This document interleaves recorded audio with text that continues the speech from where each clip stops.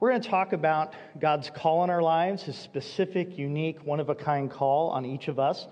A large part of that is our vocation, our career, our job, but that's not all that it is. And so I've invited a few folks here at Journey, and we're just going to ask them a few questions about that. So I do want to join them and do that.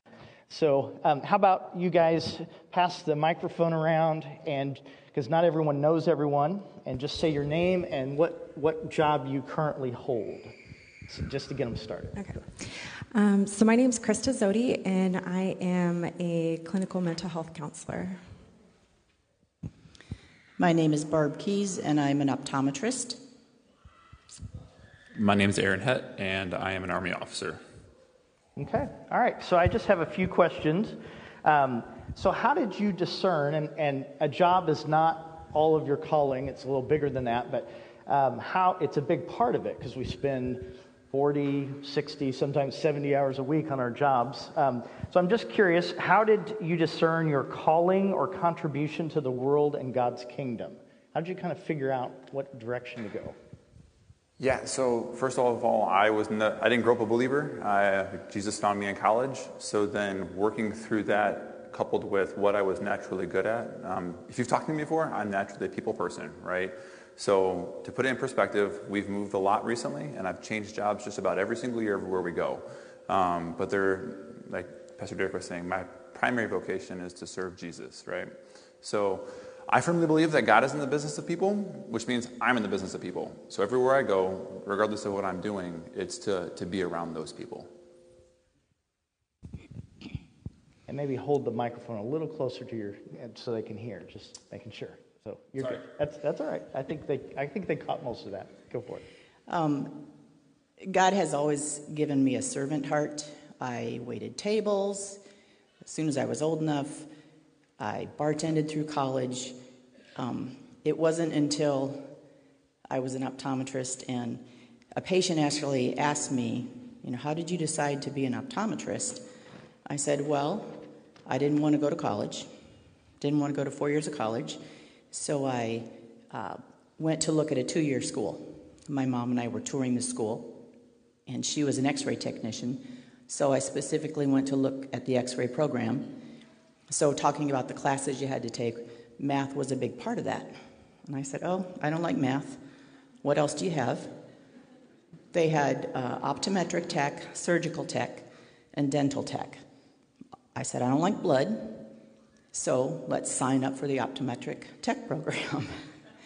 And the end of the first year, we went out into different practices, and one of the female optometrists there said, if you just went to school a little bit longer, instead of adjusting glasses, you could write the prescription. And so that's what I did. And I always, I always said, well, it's just a fluke how I got to where I am, until I realized it was a God thing.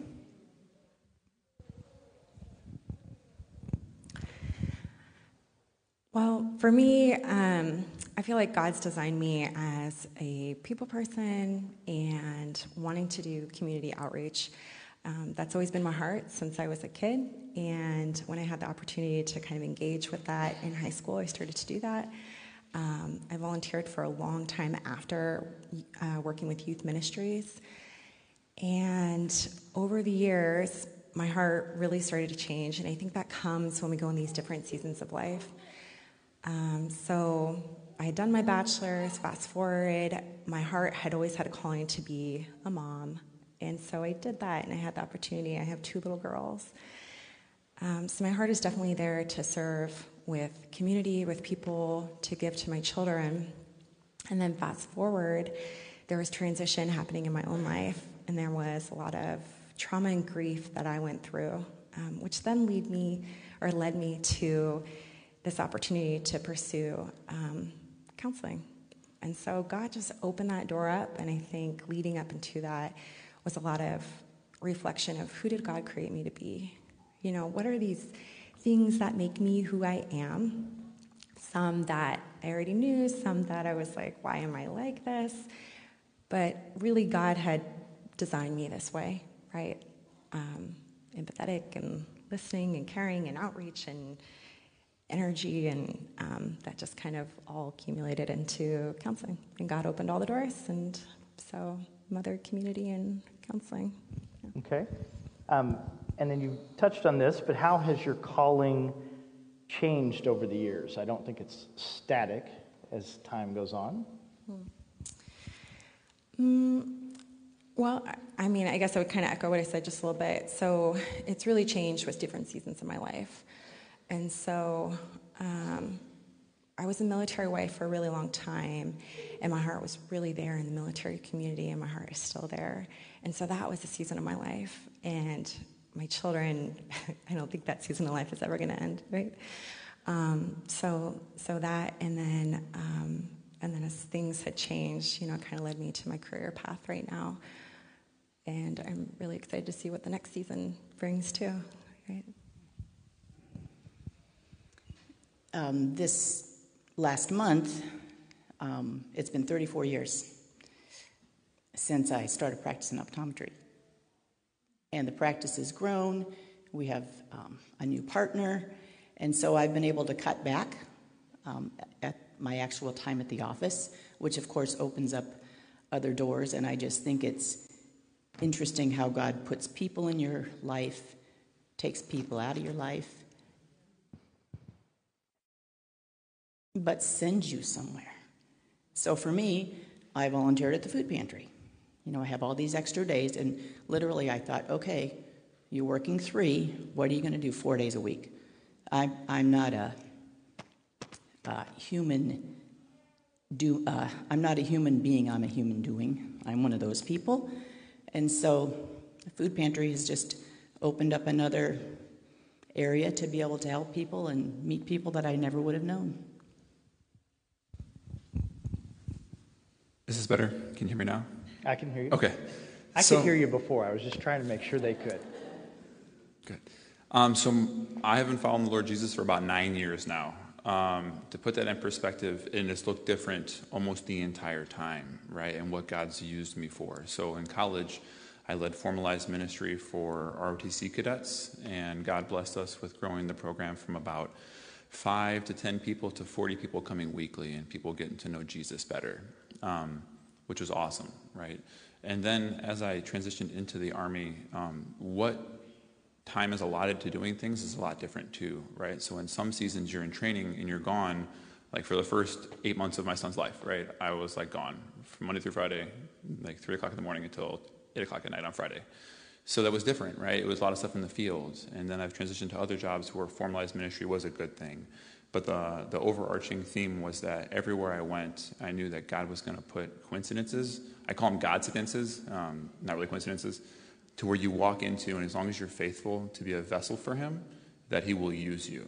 And then being able to see that is awesome. 2 months ago, I went to a training exercise. I was able to preach the gospel 4 or 5 times while we're out there for a month. It's awesome. It's just if you're willing to open up to see where God's called you, to be able to speak into the lives of those around you. Okay. And my final question is, what is God preparing you to do next? Yeah, that's a hard question. So for anybody who struggles with calling, this guy, okay, sometimes, right, knowing where you need to go. In this season of life, I believe that God's calling me to finish my master's in divinity, which is doing my normal job and then doing that at night. And night classes, for anybody who's done them, is not exactly the most fun, right? Especially when you have 3 little kids at home. So that's what it is. I have no idea, and I would like that specific answer, but I know I can't expect that. But I'm not fearful. So whatever he wants, that's what I'm willing to do.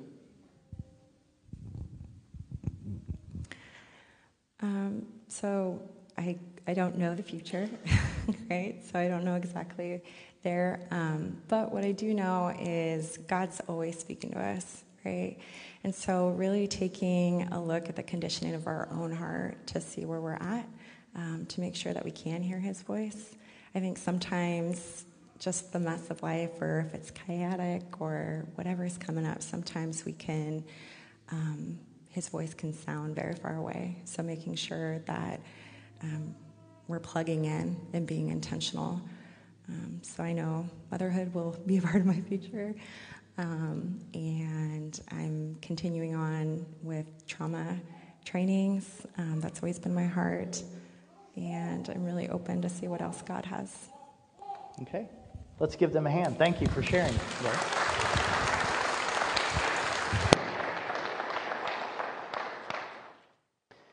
All right. I would encourage you to pull out the outline if you grabbed a bulletin. There is a couple exercises in there that could be helpful later that you might do that I'm just going to kind of mention and plant a seed. And then also there is one visual aid that is this goofy little hand-drawn thing that I did from a book. And so I want you to be able to see that when I get to that point. So let's pray and we'll get into what I want to talk about today. Dear God, I thank you for each of these three that are on this journey of answering your call on their lives. And I just pray for your guidance, for your wisdom for them and for each of us. Lord, at times it feels like we don't know the next step, but other times you open a door wide open. And so we are grateful for those moments of clarity. We do ask for your leading. We do ask for your guidance. We do want to be people who have an impact, who make a difference in this world and point people to your Son and the freedom and the joy that is found in him. Lord, this is our prayer, and we ask our blessing on this time together in the name of Jesus. Amen. I love what one author said. He said, most of us find ourselves in the death grip of the non-essential. So many things in our lives can pull us off, the trivial, the things that we just have to do. And it can be frustrating. I mean, what I'm really hoping to do this morning is get you thinking about this divine sweet spot that you have, that God is calling you to. If you've ever played tennis, if you hit the tennis ball just right, there's a kind of a sweet spot in the middle of that racket, and it just has more power.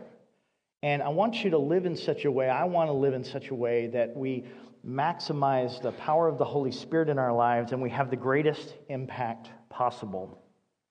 I think the big key question is, what is God's dream for your life? What is God's dream for your life? Have you thought about that? What does that look like? And it doesn't matter if you're 20 years old or 70 years old. If you're here still, God has a dream for your life, for this next season, whatever that looks like. One of my favorite verses in the Bible, and you may go, really? This is one of your favorite? But I love this because I think it's such a great statement and something for us to think about and shoot for. In Acts chapter 13, verse 36, it gives a summary of King David, who did not live a perfect life by any stretch, but it says this, now when David had served God's purpose in his own generation, he fell asleep. And it goes on how he's buried and died, but I want you to think about that. Had served God's purpose in his own generation. That is an amazing tribute to David. Served God's purpose. I was reading a survey, and it said only 1 in 5 young people, and the classification there is 12 years old to 22, express a clear vision of where they want to go, what they want to accomplish with their life, and why. And about a quarter of young people in the same particular survey have no aspirations at all. When nudged and pushed, they're like, I got nothing, I don't know. And so it's really important because that sense of purpose, that sense of divine call on a life, it's like a rudder on a ship. It steers us in the right direction. And the main passage this morning, it's not a long one, is Ephesians chapter 2, verse 10. It's one I come back to a lot in my own thinking. And in teaching and preaching, I think about this verse a lot. For we are God's handiwork, or masterpiece. Some say you could even translate this poem. His expression of his creative energy that he has done, what he has done through the power of his word. Created in Christ Jesus to do good works, which God prepared in advance for us to do. If you look at this verse in context, there's a section right before it about reminding us that our salvation is by grace. It's not that we do a bunch of good works and God goes, oh, you earned this. I'm going to give you this salvation. I'm going to let you in because you earned it. No, it's a gift of God's grace. It's because of what Jesus Christ did on the cross. And yet, works have a place. Good deeds have a place. We're called to it. We are saved by grace, but works, doing good, serving our fellow man, serving other people, flows out of us in a response to that incredible offer of salvation. God has a blueprint for every life. Viktor Frankl once said this. He said, everyone has his own specific vocation or mission in life. Everyone must carry out a concrete assignment that demands fulfillment. Therefore, he cannot be replaced, nor can his life be repeated. Thus, everyone's task is as unique as his specific opportunity to implement it. Every person in this room, in various ways, has mind-blowing potential. And it has been said, and I've always appreciated this, that our potential is God's gift to us. What we do with our lives is our gift to God. So this morning, I want to think about the question, how does a person discern their one-of-a-kind calling? How do you get and understand that special assignment for God? Now, if you think about this sweet spot that I think we're all called to, and it looks a little different for all of us. Now, there are general purposes: make disciples, glorify God. There are these general purposes, but it plays out differently in my life than in your life. How does it look for you? So I just want to give you some principles to help you discern this so that you can have a life that's more focused, a life that has more impact. It's not scattered and distracted. If you look, I think the first idea is the idea of prayer. And I get this, Ephesians 2:10, for we are God's handiwork. We're not a cosmic accident, as evolution would teach us. We are God's creation. And so it would make sense to go to the Creator to define our purpose, to understand our assignment. And so prayer is the most direct way we can do that. Now, we can look to the Bible, obviously, but as far as specific, one-of-a-kind calling, the Bible lays out the general purposes, but whether I take this job or that job, whether I volunteer here or volunteer there, whether I spend my energy investing in this particular person or this neighbor or this friend, or I choose to foster this particular child, those are decisions that have to be wrestled with through prayer. I'll never forget sitting in a tiny prayer chapel at Taylor University. I was about to graduate with a business degree. I'd already been visiting law schools, and I had my life mapped out for me. And Jesus got into that, and I'd been a Christian a long time. And in that little prayer chapel, because I would go there often, I liked to go to that particular place. I liked to have the opportunity. I had a couple roommates, and so it was one of the few places I could be alone. And I just felt very called to the ministry over and over again. Now, I can't speak for the rest of you, but for me, often the call of God is something I don't want to do. I don't know if you've had that, but I've had that. You read about a Jonah. I want you to go and speak to this group of people that you hate. He's like, no.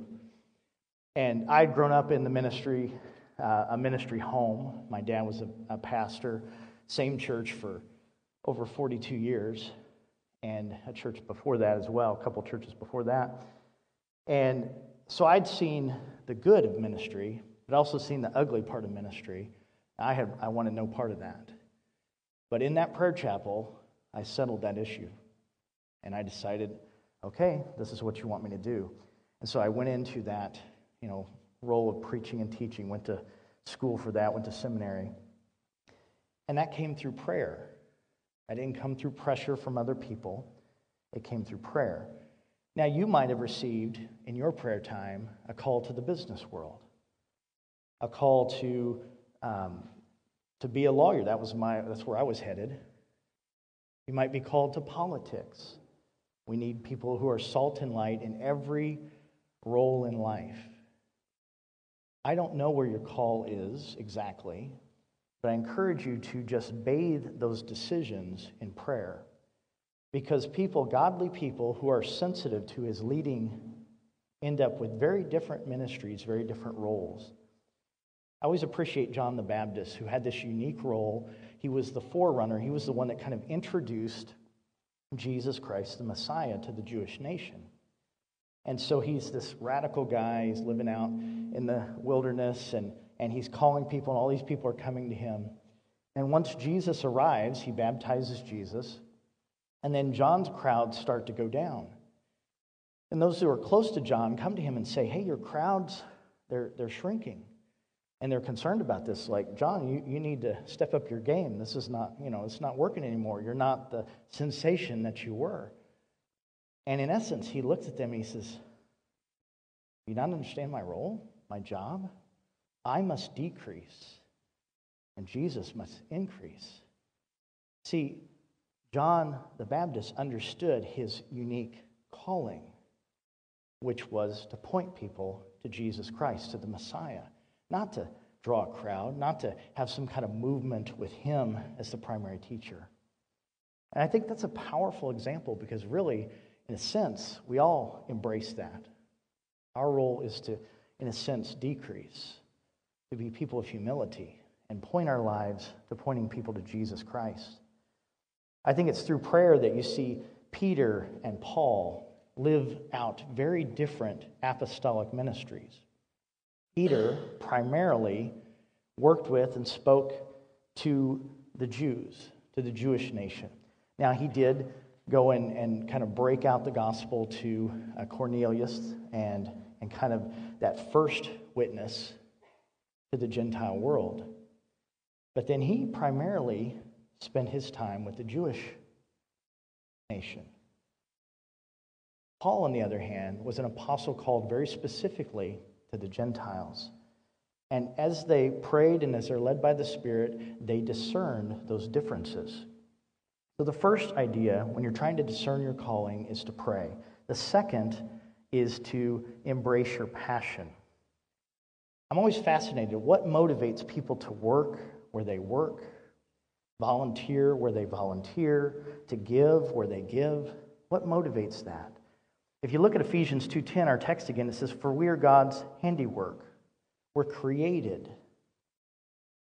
And so God put that into us. I think he hardwired some of those passions. We're his work of art. We're his poem, some theologians say, that expresses the truth that he's trying to convey with our lives. We have 5 children, and they're all growing up on us. We still have the 13-year-old at home with us all the time. But they're all different. Their passions, their drives, they're so different. It's fun to watch. It's part of the joy of parenting. And that's wired in them. You have one kid over here taking something apart, and you have another kid, singing loudly. They just have different passions that they're drawn to. Psalm 139, verse 13 and 14 says, for you created my inmost being. You knit me together in my mother's womb. I praise you because I am fearfully and wonderfully made. Your works are wonderful. I know that full well. And so it's a legitimate question to ask yourself, what kind of activities make me feel alive? And try to make your vocation, your job, line up with that. It's not always exactly possible, but as much as you can. I appreciate the fact that it's a quote from Frederick Buechner, and he says this, and talks about God's calling on our lives. He said, the place God calls you to is the place where your deep gladness and the world's deep hunger coincide. Where can you make a difference? Where can you help? But it lines up with the joy that you have. Now, I just told that I entered the ministry with great hesitation, but I love it. And so God knew me better than I knew myself. I think you'll find that with him if you'll trust him. I think it's interesting, when I do individual spiritual plans with people, one of the questions I'll ask people is I'll ask them, what makes you angry?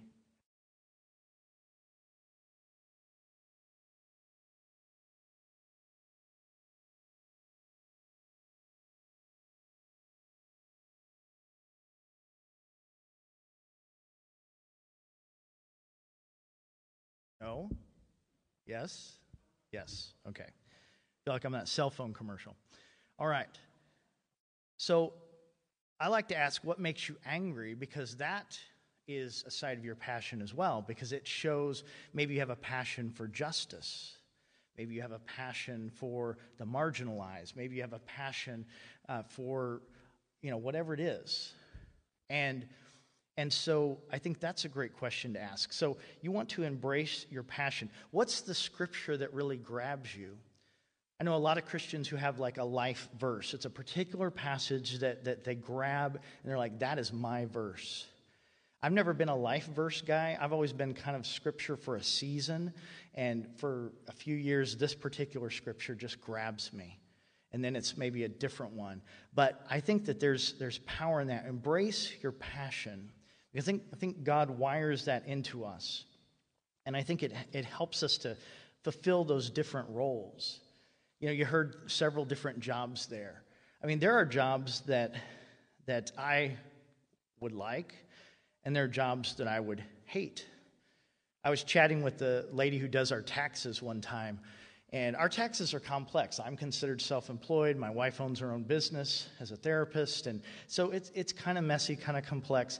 Just gathering the stuff gives me stress. I hate gathering it all together. I take it to her, and she does it. I said, thank you so much for doing this. I appreciate people like you who did this. And she said, I love to do people's taxes. And I thought, I would rather be beaten with a bat than and professionally, day after day, do people's taxes. Aren't we glad that people have different passions? That they get excited about other things? I mean, it would be so boring if we all liked the exact same things. And so I appreciated an older man one time when I was a young guy told me, he said, find what you would enjoy doing for free and find a way to get paid for it. I think there's some valuable advice in that. I'll give you a little exercise in the sermon outline that you might want to think about. It's called a passion funnel. Some of different ideas that I'm sharing with you today, I just want to make sure I give him some credit here. It's a book called Unique, and he kind of puts the word you with unique together, by Will Mancini. And this is one of his suggestions, and I'll mention a couple others. But he has this, what he calls a passion funnel, and it's just trying to figure out, what are you passionate about? Where is God wired you? And one is to list 5 things you're interested in. You just kind of write those down. Another is to list 4 things that you're excited about. So that's slightly different. This is actual excitement, not just interested. 3 things you're driven by. That you're driven by. Think about that. That's a whole different level. And 1 or 2 things that you're burdened for. Maybe you have a heart for prisoners. I mean, we have our North Star ministry to the Halfway House has started back up. And Dave, who's our worship leader, that's somebody you could talk to. If you have a burden for those who, are prisoners, maybe you have a burden for the homeless. We have an amazing rescue mission here in Fairbanks. We have a lot of people who give time every week to our food pantry because they have a burden for those who are hungry. Maybe you have a burden for kids who don't know the Lord, or you want to help kids grow in their faith in the Lord. We can always use people in children's ministry. These are things to think about. What's your passion funnel? Whether you're thinking your career or your volunteer opportunities, what does that look like? And he says this is a great exercise, and I've kind of done this, and I think it does help clarify where you spend your time. Another one I think is an interesting, I've not done this, but I think it'd be fun. He calls it the Passion 360. So you might want to do this. You send a text message to 4 family members, 4 coworkers, and 4 friends, and you simply say, crazy question, what 3 things do you think I'm most passionate about? And see what they say. It's kind of a 360 looking at those around you and what do they see as your passion. So if you're having some clarity issues about this could help you. Now, I do think you'll probably be surprised by at least somebody that they see something and you're like, oh, I hadn't thought about that. And so it's important, and I think God, because we're a body, and not everybody's a foot or a thumb or a side, or I think that we have different passions to do different parts of God's kingdom. Another exercise I think is interesting that comes from, it's called the One Purpose Person, Kevin McCarthy, and he says this. He says, you take the sentence, and this is in your notes, I exist to honor God and help others by, and it gives you a blank with an ing, and then a second word, another word blank. You exist to honor God and help others by, let me give you some examples. Creating beauty. I think about my wife, and she has a real artistic gift. If you walk through our church, you can see that stamp of where, this looks good, that looks good. And so I think teaching truth might be something. I'm kind of drawn to that description.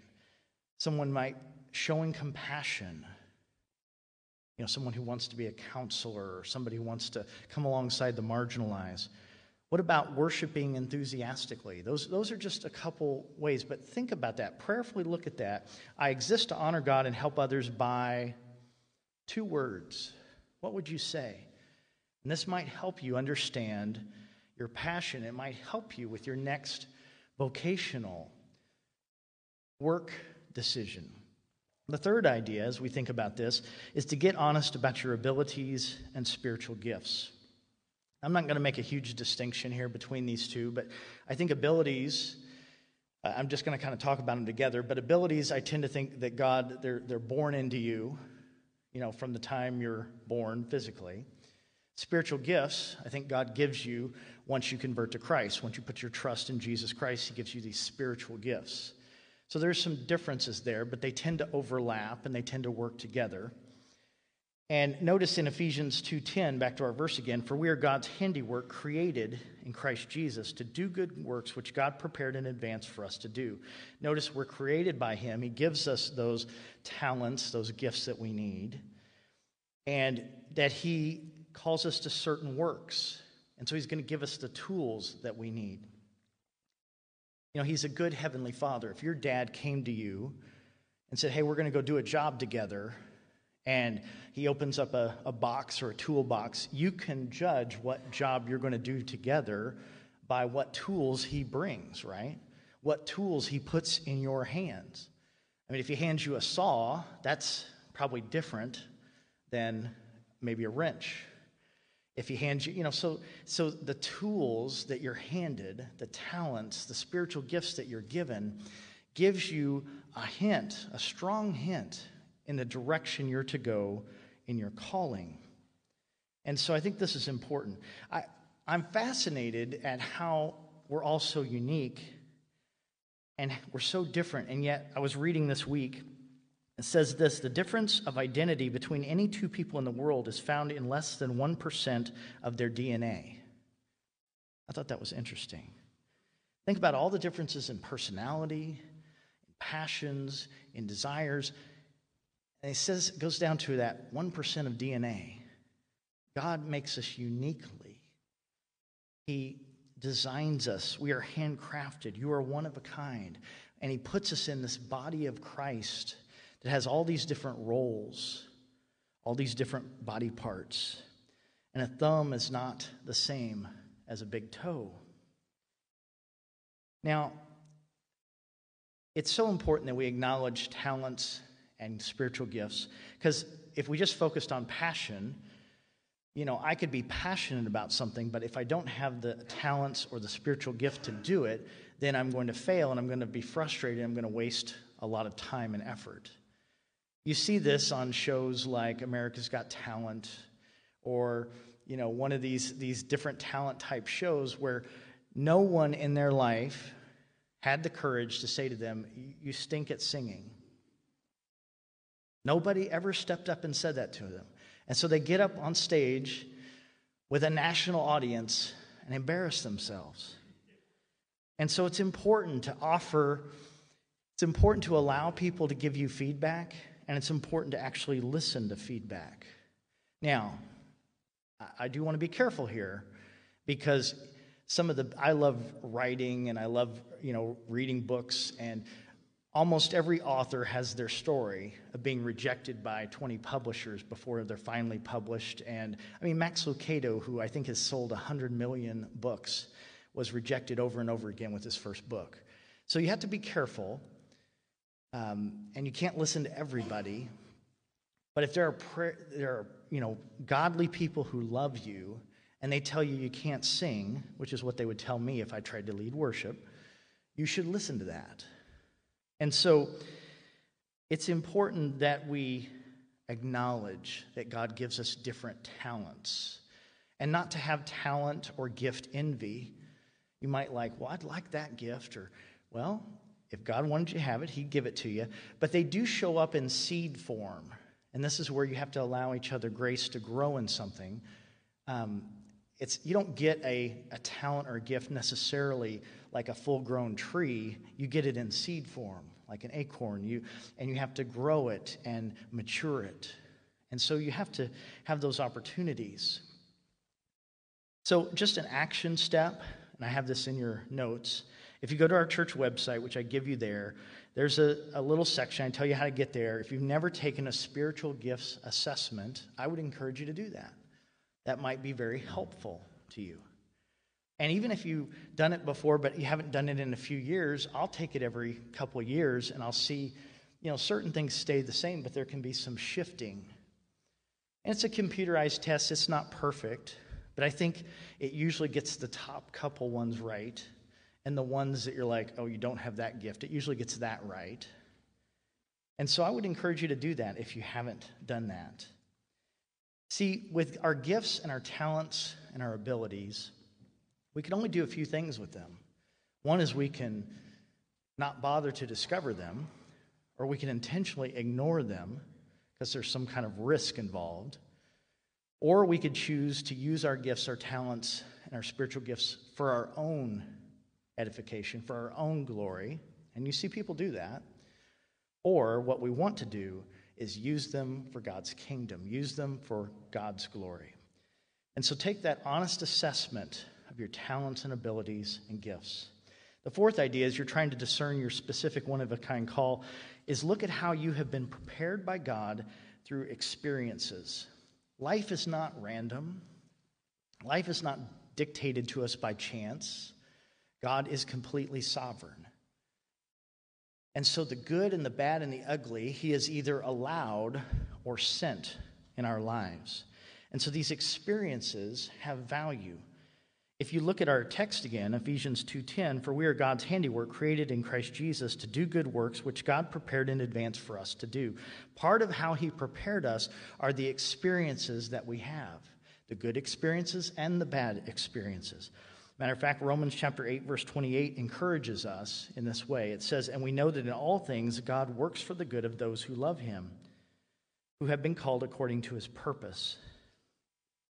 One author said this, and I appreciate it. He said, every experience becomes a gift.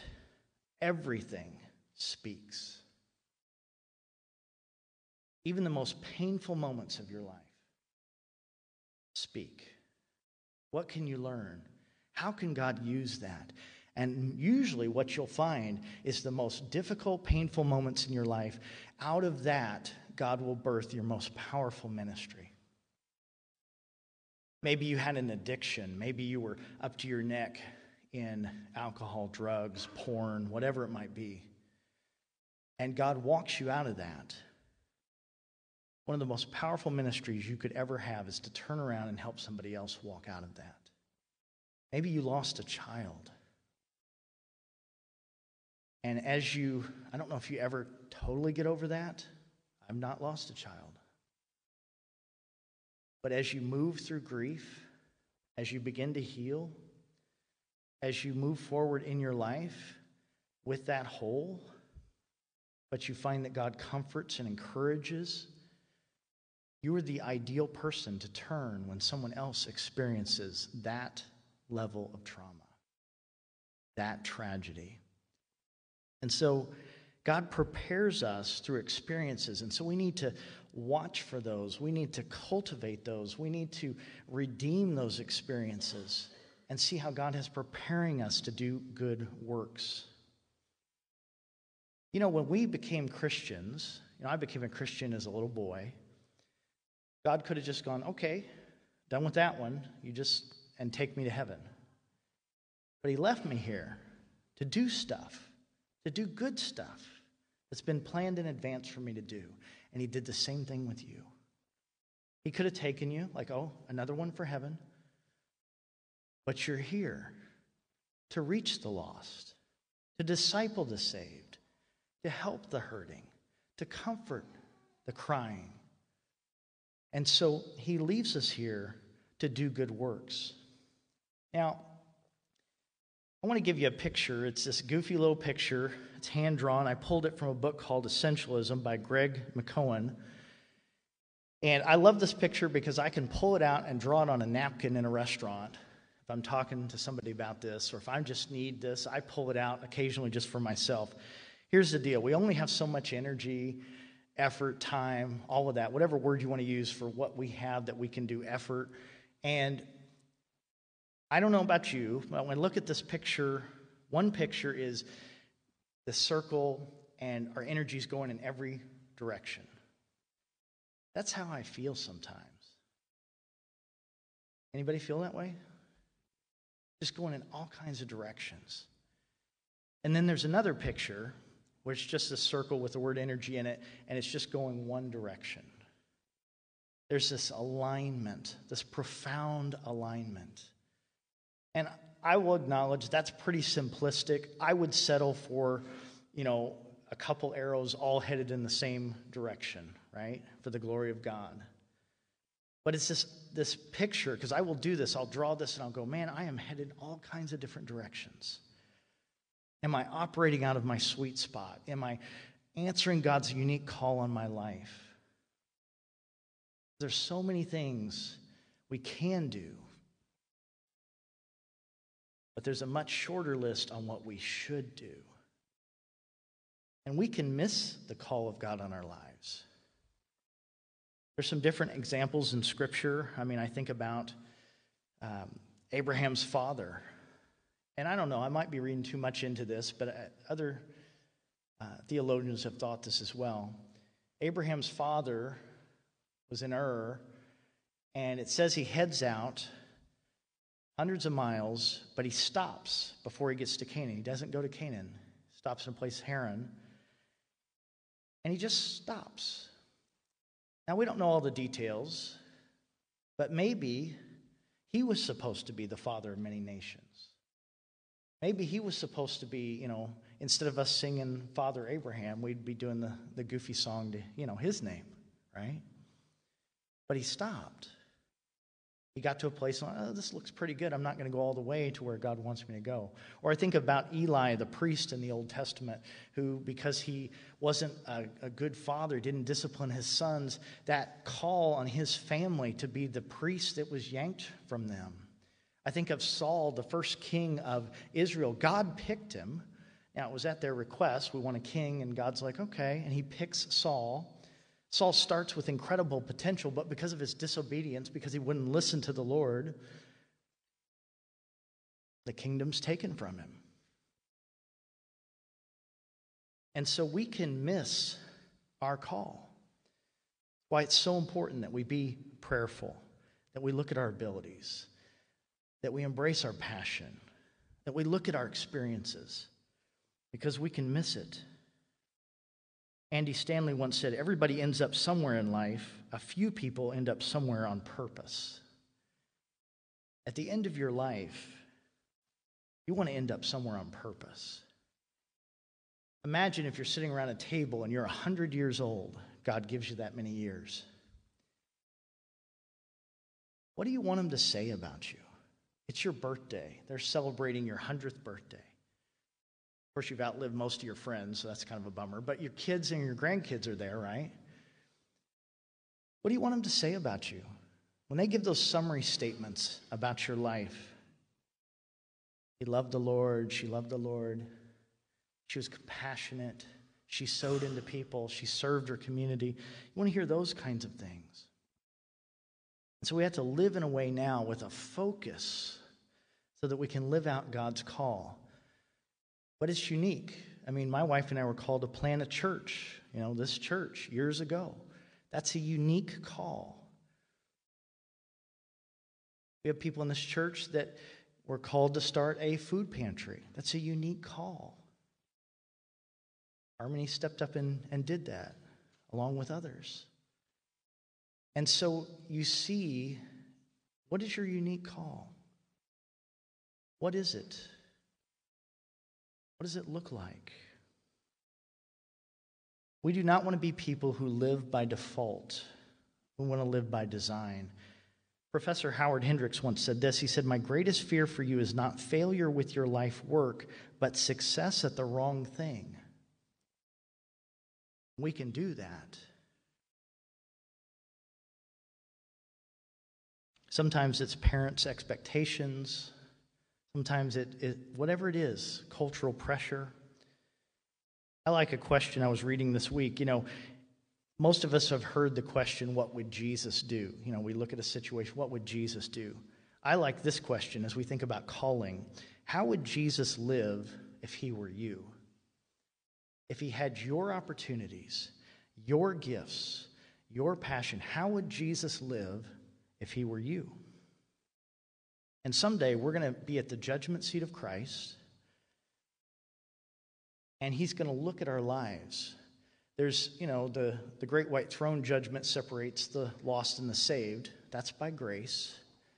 But at the judgment seat of Christ, he's going to sit down, and he's going to look at our lives, and he's going to show us what his dream for our lives was. And we're going to look at how we walk that out. And so my hope is that will be a positive experience, an amazing experience, that each of us will hear, "Well done, good and faithful servant." That we live out Matthew 6:33 that says, "Seek first his kingdom and his righteousness, and all these things will be given to you as well." It's in a section that all these other things that we can worry about, be frustrated over, but we seek his kingdom first. There is great power in focus.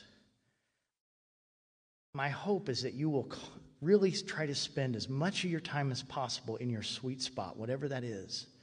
Now, I know how life is. I had to laugh Friday. Had an appointment, had to go sit for 2 hours at Glass Doctor in North Pole. We got a new windshield for the car that my wife drives most of the time. I kid you not. So I didn't waste it. I sat there and studied. I had a book.